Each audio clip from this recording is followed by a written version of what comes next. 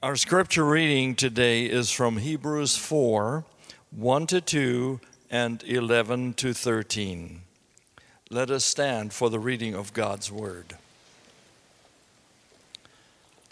Therefore, since the promise of entering his rest still stands, let us be careful that none of you be found to have fallen short of it. For we also have had the good news proclaimed to us, just as they did. But the message they heard was of no value to them because they did not share the faith of those who obeyed. Let us, therefore, make every effort to enter that rest, so that no one will perish by following their example of disobedience. For the word of God is alive and active, sharper than any double-edged sword. It penetrates even to dividing soul and spirit, joints and marrow. It judges the thoughts and attitudes of the heart. Nothing in all creation is hidden from God's sight. Everything is uncovered and laid bare before the eyes of him to whom we must give an account. This is the word of the Lord. You may be seated.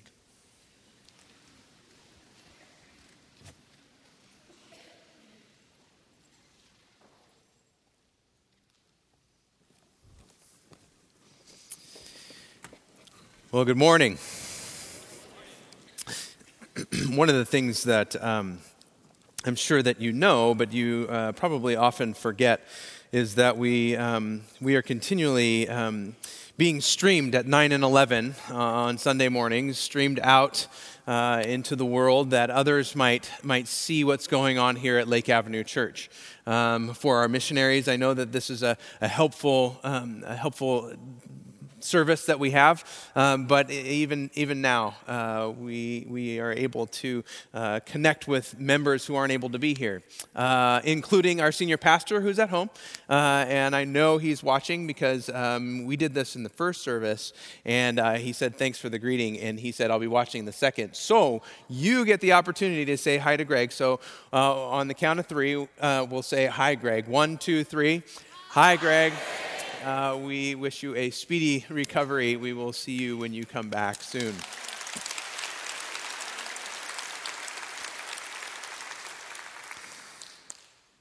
Today we begin this 5-week series, and I know that you guys have been waiting and looking forward to this. I know some of you guys have been begging. You guys have seen in your lifespan that you are going to be able to be a part of the 500th anniversary of the Protestant Reformation. I get it. As well as the 5 solas it produced. I know I'm speechless too. For many in this room, I know that this is a new thing. It's a new idea. The idea of the solas is a brand new thought. A matter of fact, you never heard of it before. I was talking with someone a couple weeks ago, and they said, "Solas, what are you talking about?" I said, "Well, I'm going to have to bring that up." So this is what they are. They're up on the screen. The 5 solas: sola scriptura, Scripture alone; sola fide, faith alone; sola gratia, grace alone; sola Christus, Christ alone; and sola de gratia, de gloria, God's glory alone. Now, it's been said a couple different ways. Sola Deo Gloria. It's perfectly okay if you don't know what these are, because we're going to spend the next 5 weeks in them. And I think it's really important for us as a church, for us as a Protestant church, to really understand the roots of where we came from, and so that we can continue to move forward and know the foundations for the church. These 5 statements have become some of the most clarifying and important ideas that have come from the Reformation, though we don't actually get the word sola from the statements until about 100 years ago. Matter of fact, in this particular book, Professor Theodore Engelder writes an article. They were celebrating the 400th anniversary of the Protestant Reformation. And this book was written to kind of help people understand what was going on. And so Engelder writes this article entitled The Three Principles of the Reformation, Sola Scriptura, Sola Gratia, and Sola Fide. That's the first time you see them in print. And so he takes the ideas around the Reformation and encapsulates them in some way that we can easily understand these three solas. And this is the way that actually this starts. It says, the Reformation was not Luther's work, but God's work. None knew better than Luther himself. And Luther goes on to say, God's word has been my sole study and concern, the sole subject of my preaching and writing. Other than this, I have done nothing in the matter. The same word has, while I slept or made merry, accomplished this great thing. That made merry, I'm not sure is true. There's a couple other places where it says, while I slept or drank beer. So I'm not sure whether or not he was good. So why start with Sola Scriptura? I think we need to get some things done first. So I'll tell you why in a couple pages here. Truth is, for as much as going on in this world, we should be more acquainted with the conversation and the ideas that brought about the statements that we're about to walk through. So our hope, and I do mean our hope, because your pastors have been sitting and thinking and processing together how we would roll this out. And so I know Greg wanted to do this sermon, and I'm privileged to be able to give this to you, and you will hear others' voices. But we've been together in this and thinking about and talking about each one of the solas. So our hope is that you would grow in your knowledge and understanding, and even more so your experience of God in a new way, especially as we work through each of these weeks in the next month. In order to do that well, we have to have a little background. And by background, I mean history. And by history, I mean dates and names. And yes, if you are over the age of 18, there will be a test. Some of the middle schoolers and high schoolers, don't worry about it. I know you got tests all day long, so I got you. Just hang with me for a second. We'll be all right. So in 1440, going way back, 577 years ago, a gentleman by the name of Johann Gutenberg created the first movable type system in Europe. The movable type system wasn't brand new. That was created about 200 years earlier in both Korea and China. Had two different places where they were using the movable type system. But by the time that it made its way to Europe, and Gutenberg created his in Europe there, they had the opportunity to create and mass produce the most read piece of literature in the day. Anybody have a guess about what that is? The Bible, absolutely. The Bible was the most read piece of literature in that day, and matter of fact, it was the Gutenberg Bible that they were reading. You'll see a picture of a Gutenberg Bible up on the screen. The Gutenberg Bible was a gorgeous piece of printing, and if you've ever had an opportunity to see one, take that opportunity to go see it. They had a display of one a little while ago over here at Huntington, and I was able to see it. It's just they're gorgeous Bibles.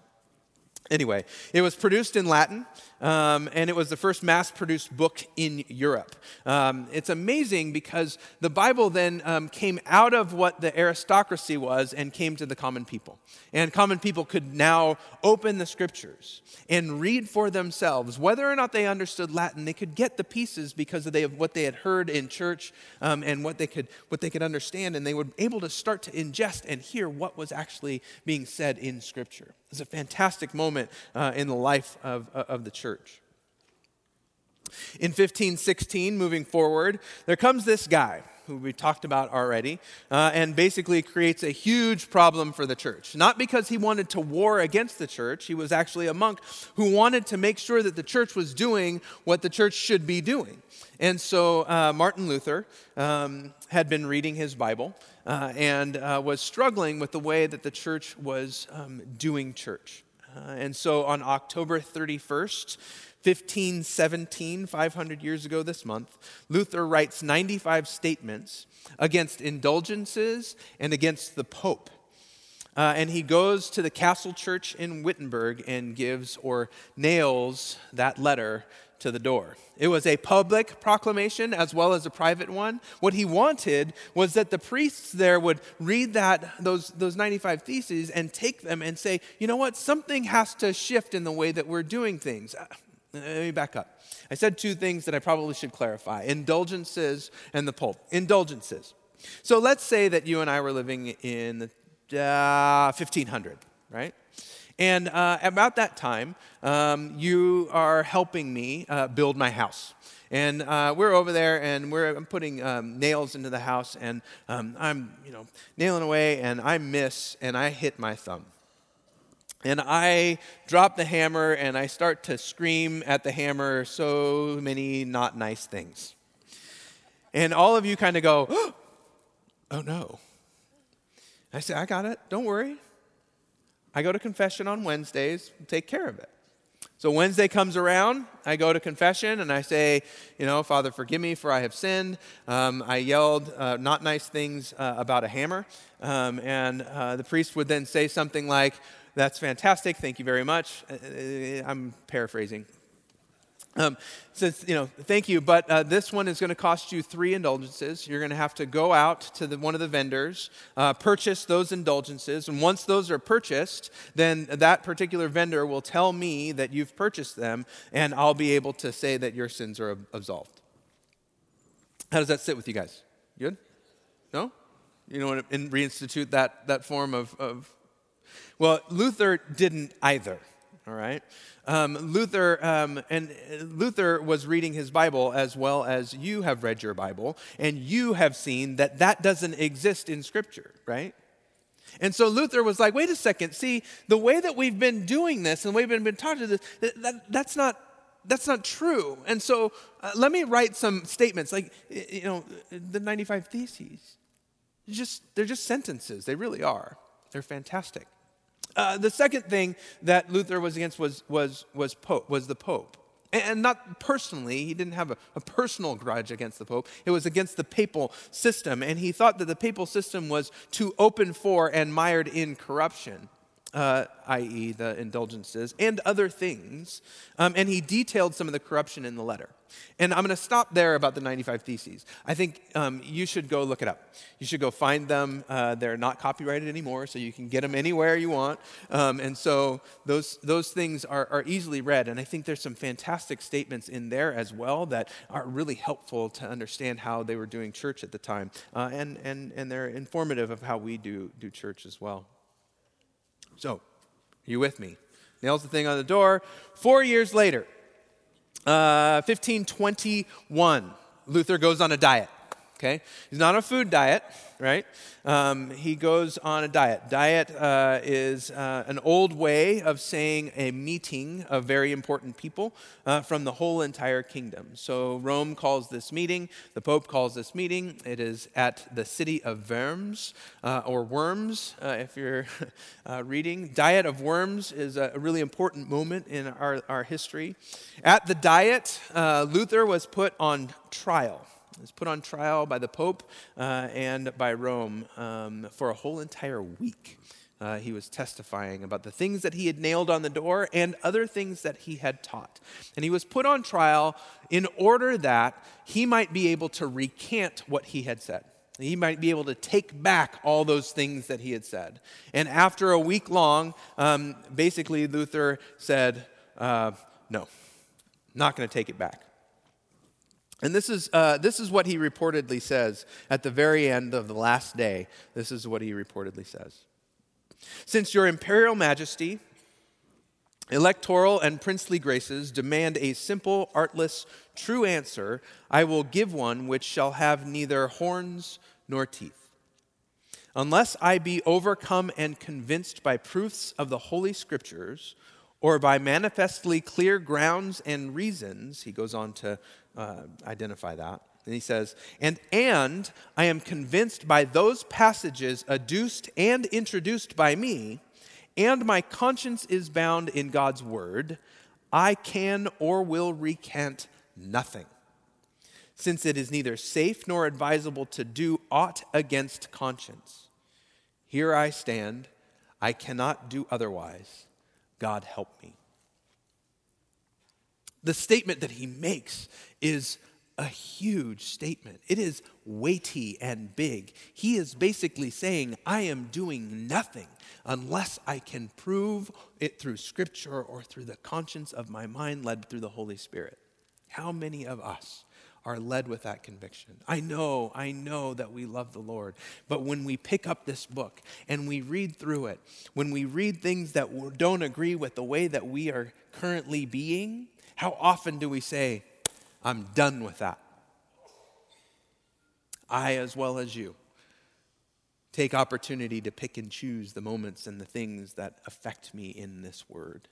And I hope and pray that we continue to move away from that and allow God to speak into us and through us, that we might be different and that we might be changed. So what happened? Luther is summarily condemned, right? And has to go into hiding because the condemnation carried with it he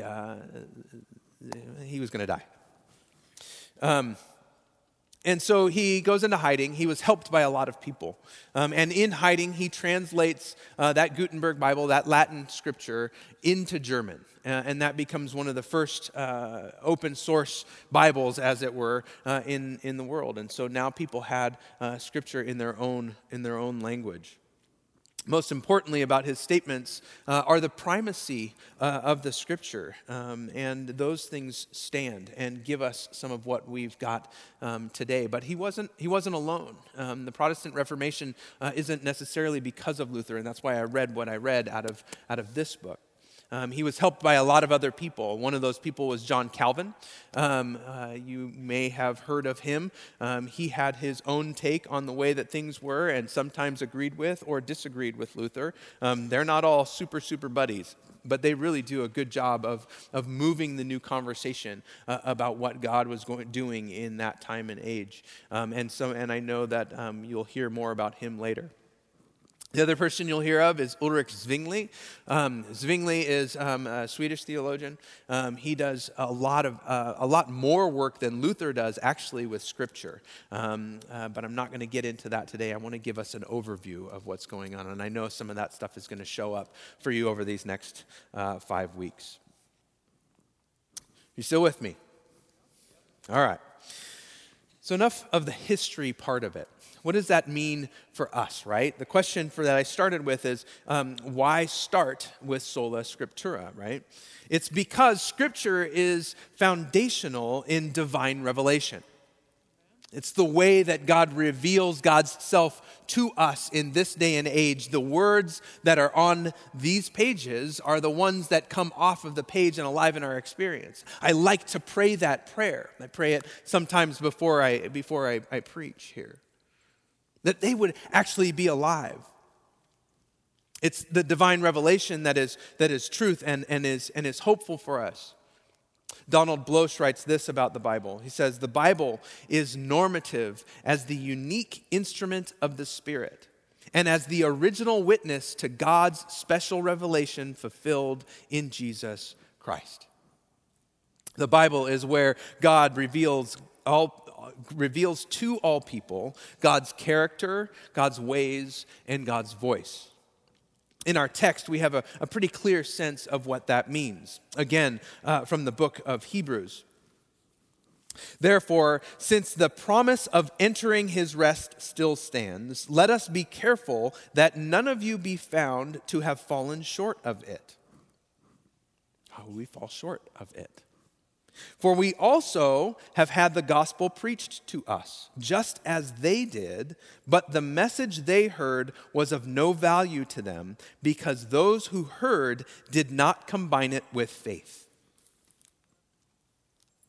This book has been used over the centuries for many, many purposes, and not all of them faithful ones. It's an admonition to us that when we do pick up the book, that when we do say something about this book and the words in this book, that we do it with faith as we receive the words. Because if we miss the faith part, then this becomes literature. It becomes a story or a book of stories that has no impact or care about how we live out our lives. Hebrews goes on. Let us therefore make every effort to enter into that rest, so that no one will fall by following their example of disobedience. For the word of God is living and active. The word of God is living and active. The word of God is living and active. When I came to this scripture and chose this to kind of summarize this piece, I'd come to it because I had it in the back of my head before. It's like, oh yeah, there's that scripture that I've known ever since I was probably in middle school. The word of God is living and active. And my prayer was that I could come to it in a new way. And my prayer for us is that we come to it in a new way every time we hear scripture. The word of God is living and active. The word of God is a unique instrument of the Holy Spirit. Which means that as we read the word, as we allow the word to wash over us, as we hear those words, the Spirit of the living God is doing something in us with those words that we might be changed.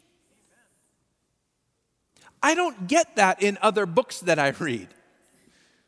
I don't get someone that comes along and says, but this is how it shifts your heart. This is how it shifts your soul. This is how it means for you to treat other people. The word of God is the authority in all matters of life and faith. If we don't have this as the final word about what we do and how we do it, then what is there? My own opinions, my own ideas? That's probably not where we want to end up. I'm grateful for the scriptures as we have them. The word of God is a record.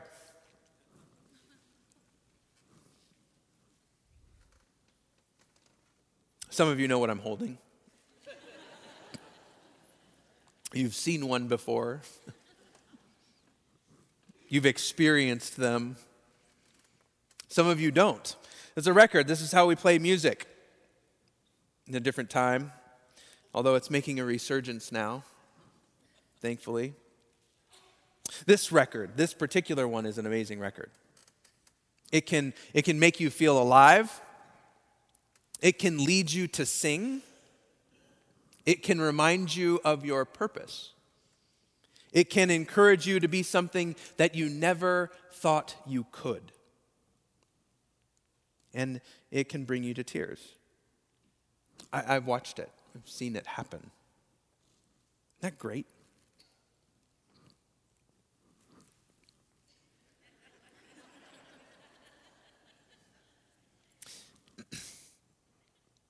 The analogy is this. Scripture needs to be read and played correctly in order to hear the words.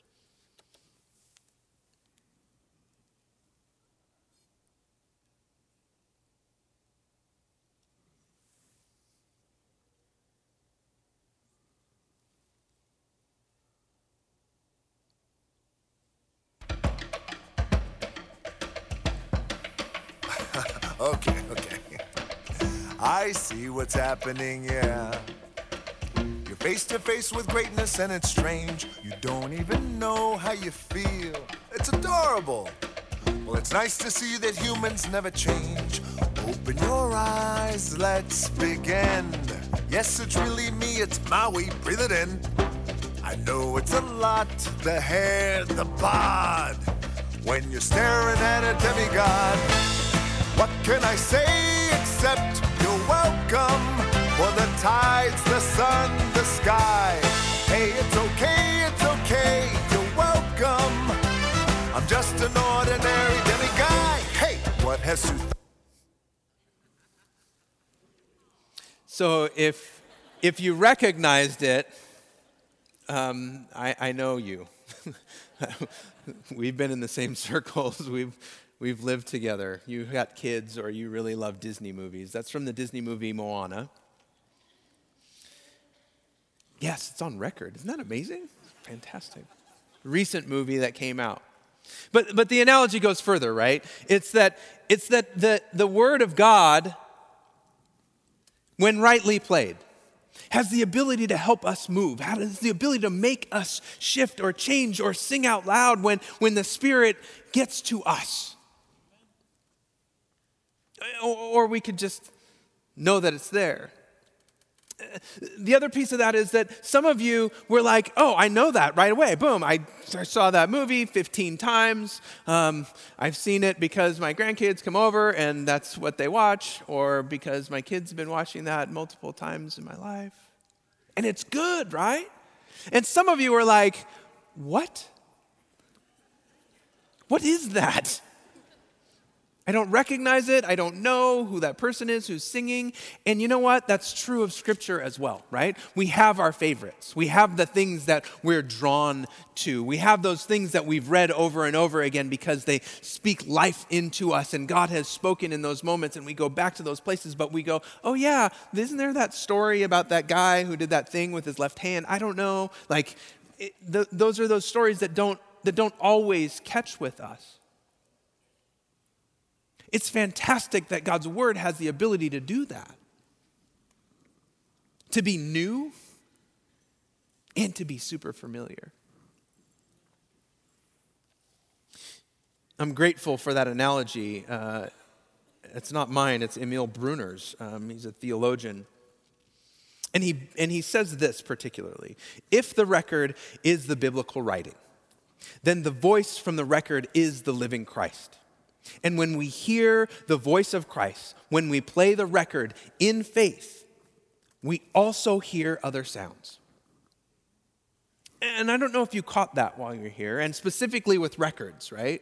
You don't get this with CDs or other things, is that when I put that needle down on that record player, there's this popping. You guys know it. If you've ever played a record, you know the popping. It was there. But you've also blocked out other noises when you were listening to that song. The hum of the fans in the back. The buzz of the lights. In our world, we have to block those things out in order to hear what's going on. And in order to hear the word, we've got to be able to do that as well. We've got to be able to distinguish what's essential and what's marginal. When we talk about the Bible, we tend to ask two questions. We ask, what is the word, right? What is this thing in front of me? And we ask the question, by what means is this supposed to be used? How am I supposed to use it? The frustrating part about this sermon is I just don't have time to get to all of it, right? But I hope to encourage you in this particular way. When we read this book and listen in faith and respond to what the Spirit is doing in us, we're allowing our lives to be guided by God and by God's word. Like the Hebrews were, like the disciples were, like the reformers were, specifically like Luther was. And how do we do that? Here's 4 essentials. When we pick up a Bible, here's 4 things that we need to be thinking about. 1, how do we read this? With repetition, right? If you knew that song that I was playing, it's because you've heard it more than once. You could say the words, you could hum along, you knew what the chorus was. It's the same with Scripture, right? We sit around and we talk about things, and I can throw out some numbers and some names to you, John 3:16, or 1 Corinthians 4, or Mark 10:10. And some of you are like, oh yeah, I know that one, I got it, thanks. It's like that. When we repeat Scripture, when we allow Scripture to continue to be moved in us, we will see new things over and over and over again. We will read a story, and that story will come to life differently. But we don't get it the first time we read it. Second, when we go to Scripture, we've got to concentrate. Like I said, there's these other noises that come in. And mostly when I'm reading Scripture, I sit down and read Scripture, there's moments where I will have like read a whole entire page and I'll be like, oh man, I need to go back and read that because my brain drifted off. We have to concentrate, not only for our own sakes, but we have to concentrate because these words are not our vernacular. They were written a long time ago. We've tried to make them very carefully capable of being read today. But they're still a little difficult at times. So we've got to concentrate. We've got to press into the Scripture. Third, we read for comprehension, right? We read to understand. But we understand in two specific ways. We ask the question, what is this saying? And how can I engage in what is being said? What is this saying? So I could read a story about Paul, right? And I can read that story and say, oh, okay, that's great. Paul went through that process and he talked to those people, and that's great. Fantastic, I know about that. What is it saying? What is it saying to me says, how do I take and how do I hear what's happening to Paul, and how is that affecting my life? That's that moment from taking it in from information to faith, right? Because I get to move into the Word and allow the Word to move into me. And fourth is reflection. Reflection is like when you are off somewhere driving along and you're singing in your car, but there's no music playing. Reflection is that moment where we get to sit back and go, oh, that's what God is doing in me. And there's no Bible open, there's just the Word in you and the Spirit working in you. Those are moments of reflection that we get to sit and go, oh, God, that's what God's doing. And you get to go back then to the Bible and understand more and understand what God's trying to say. Now, this isn't like a pro forma way of reading the Bible, right? You know, you don't open the Bible and you say, well, okay, if I repeat it, and then I concentrate really hard, and then I comprehend, and then reflect, then everything's going to be, got it, okay? That's just not the way that Scripture works. I told a story a few months ago about a moment when I was really struggling with my faith, and the only thing that I knew to pick up was the Bible, and in picking it up and reading it 1, 2, 3, 4, 5, 6, 7 times through, God finally spoke to me in a scripture that somehow I had missed. It's reading it in faith and allowing God's Word to step into it. And it may not happen in a pro forma way. And as a matter of fact, it doesn't happen like that often. Word of God is living and active. And the question for us as we continue on in this series is, are we living a life that is actively experiencing God's Word? And the other solas will kind of suss that out. Through Scripture, we'll figure out how we're living out in our faith, how we're allowing grace to envelop us and lead us into salvation, how Christ is primary and how we're doing it all for God's glory. I've talked a lot. And I feel like I've brought us up to this historical moment so that we understand why we would even be talking about it in this moment. I've talked about how we use Scripture and how Scripture is used, but I haven't really said much about what Scripture is. And I really wanted to make sure that I did that, but I want to do it concisely. And as a church, Lake Avenue Church, we have a statement already about what Scripture is for this congregation and this people, and I want to read that to you. We believe that God has spoken in the Scriptures, both Old and New Testaments, through the words of human authors. God, His work and His ways are revealed through the Bible truly, though surely not exhaustively. As the inspired Word of God, it is without error in the original writings, the complete revelation of His will for salvation, and the ultimate authority for what we believe and for how we live. Therefore, the Bible is to be believed in all that it teaches, obeyed in all that it requires, and trusted in all that it promises. Church, we have a responsibility to continue on listening, to continue on hearing what God is saying to us, not only then, but now. And as we continue on in this series, I hope and pray that you're moved through God's word to be more faithful, to be more careful, and to be more loving. Would you pray with me?